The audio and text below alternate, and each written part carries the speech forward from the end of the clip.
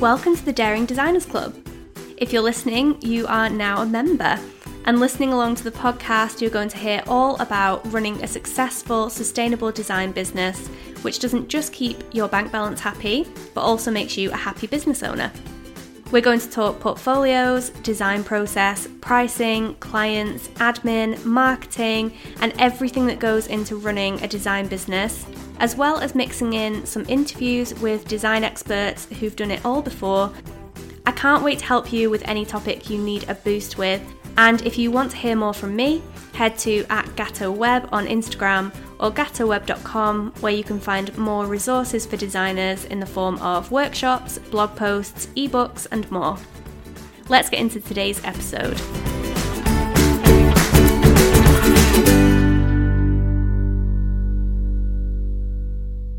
Hello, and welcome back to the Daring Designers Club podcast.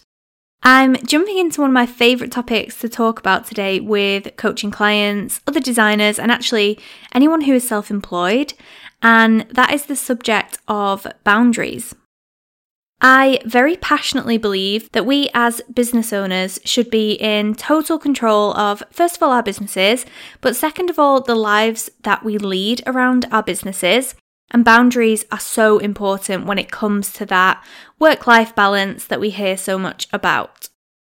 Before we jump into the details of the episode, as mentioned in last week's episode, I only have one designer coaching slot available for early next year between January and the end of March.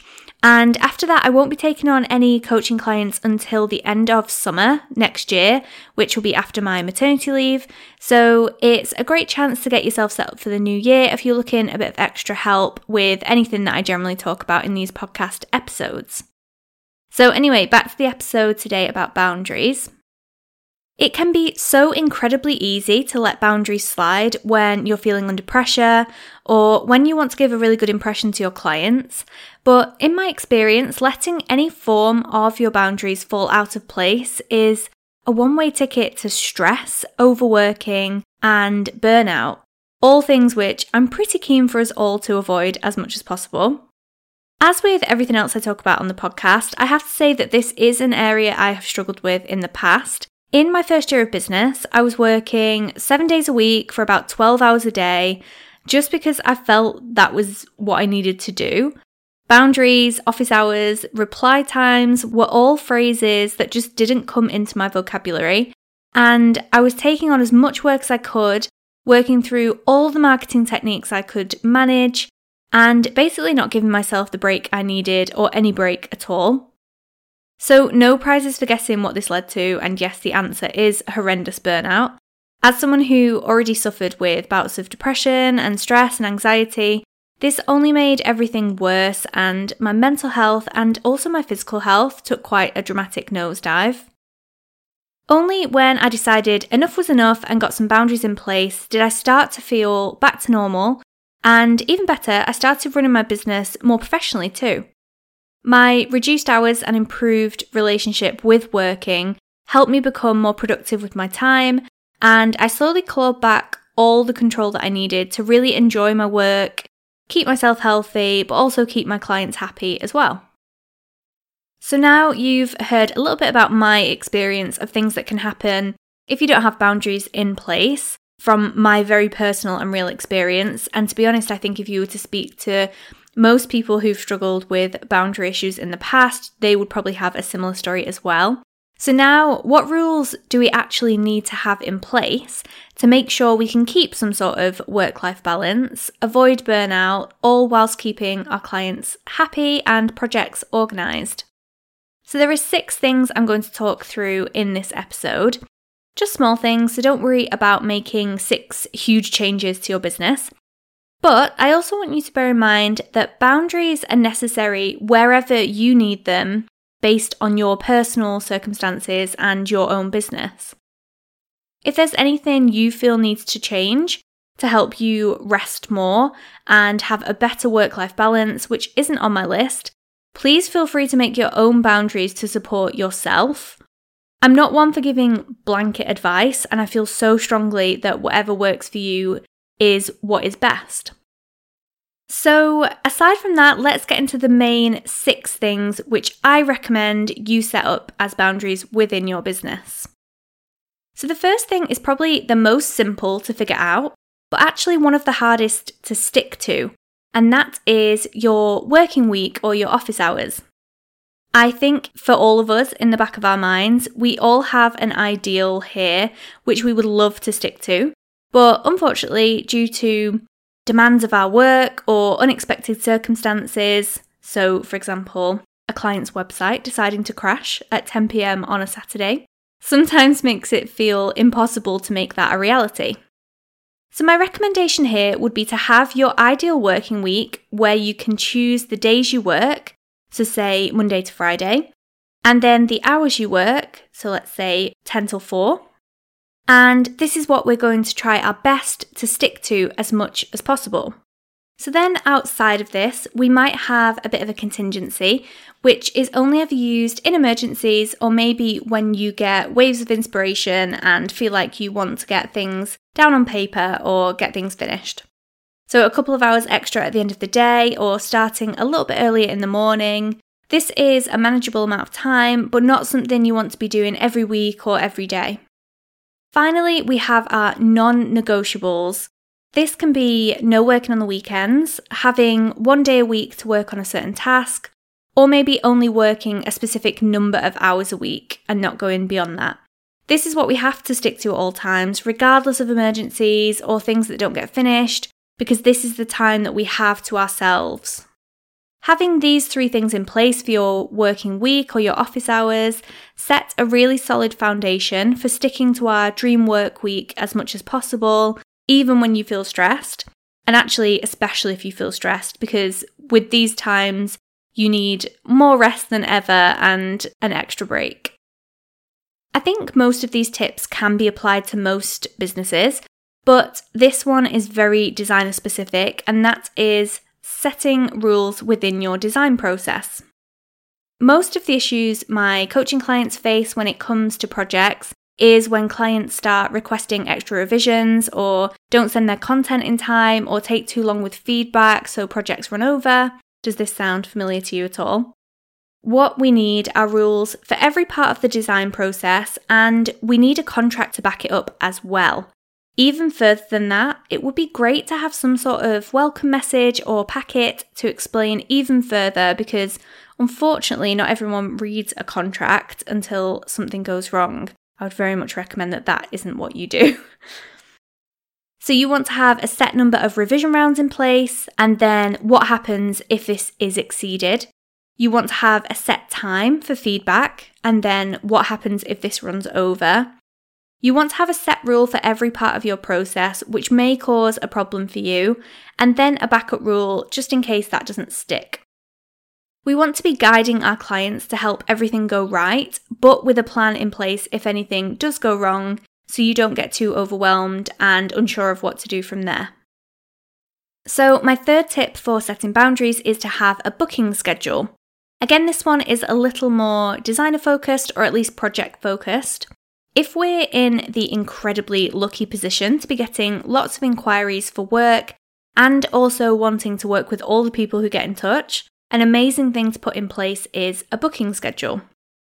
When you're getting lots of amazing projects to work on, it is a great thing, but it can also be quite overwhelming, and you might end up overbooking yourself, which then leads to the overworking and everything else we've mentioned before.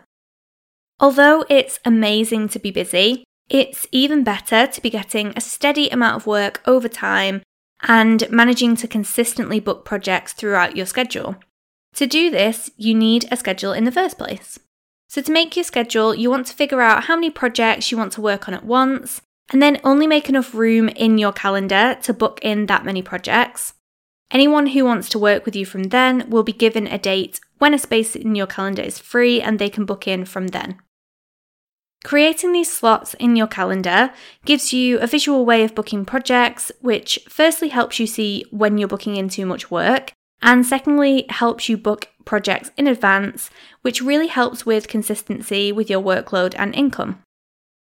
Again, like with all boundaries, it may feel like you're doing a disservice to potential clients by making them wait, But the more we put value on our own work and trust our own schedule, the more people will actually realise that not only is design worth waiting for, but they also know that if they want to work on a design project in the future, they know how much notice they need to give their designers that they want to work with. So my fourth tip for boundaries is all about emails and setting rules around your emails. I don't know about you, but emails can be the absolute bane of my life. You can be emptying your inbox, and then as soon as you do, it fills right up again, and always without failure takes so much longer than you thought it was going to. Because this is such a large part of running a business, it's great to have specific boundaries when it comes to being in your inbox. Some great rules to put in place for your emails are how much time you spend replying to your emails, how long your reply time is, and for different types of people as well, so whether it's inquiries or just people who are getting in touch asking a question, how often you want to reply to emails, and then also the times that you are in your inbox replying. This is especially important because as soon as you start replying to emails in the evening or at weekends, people expect you to be in your emails in the evenings and weekends in the future as well, and so will respect replies at those times. For me, I only reply to my emails 3 days a week, and only in the mornings as well, so I can switch off from emails once they're out of the way. I also have a completely different form of communication for clients, so I'm not ignoring any feedback or questions whilst we're working on a project. And then finally, I have an autoresponder set up for my emails. So when people get in touch, they can get an email back straight away, letting them know how long it's going to take me to reply and giving them any information they might need in the meantime. For my next point, we can't talk about boundaries without having a little chat about social media.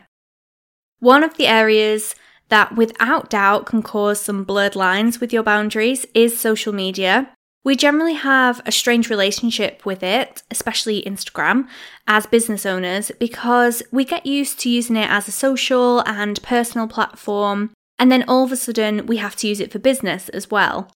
This can mean we spend a lot of time scrolling or thinking about social media, which can cause a negative shift in that work-life balance.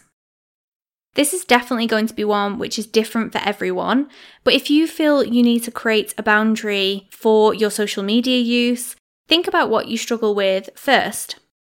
I'll put a few points here which could be causing issues and some rules that you can set yourself, and you have a think which ones apply to you, and it might be that it's something completely different that you have to come up with your own boundary for. So if you think you spend too much time on social media, try to set yourself certain hours, like I do with my emails, and only scroll or comment on your business accounts in those times. If you struggle to separate your personal life and business life, try only using your business accounts during office hours and switch to personal accounts at any other time. If you worry about comparison on social media, use the mute button where you can and don't feel guilty about it. And stop looking through things which make you worry about where you're up to or make you compare yourself to other people's business journey.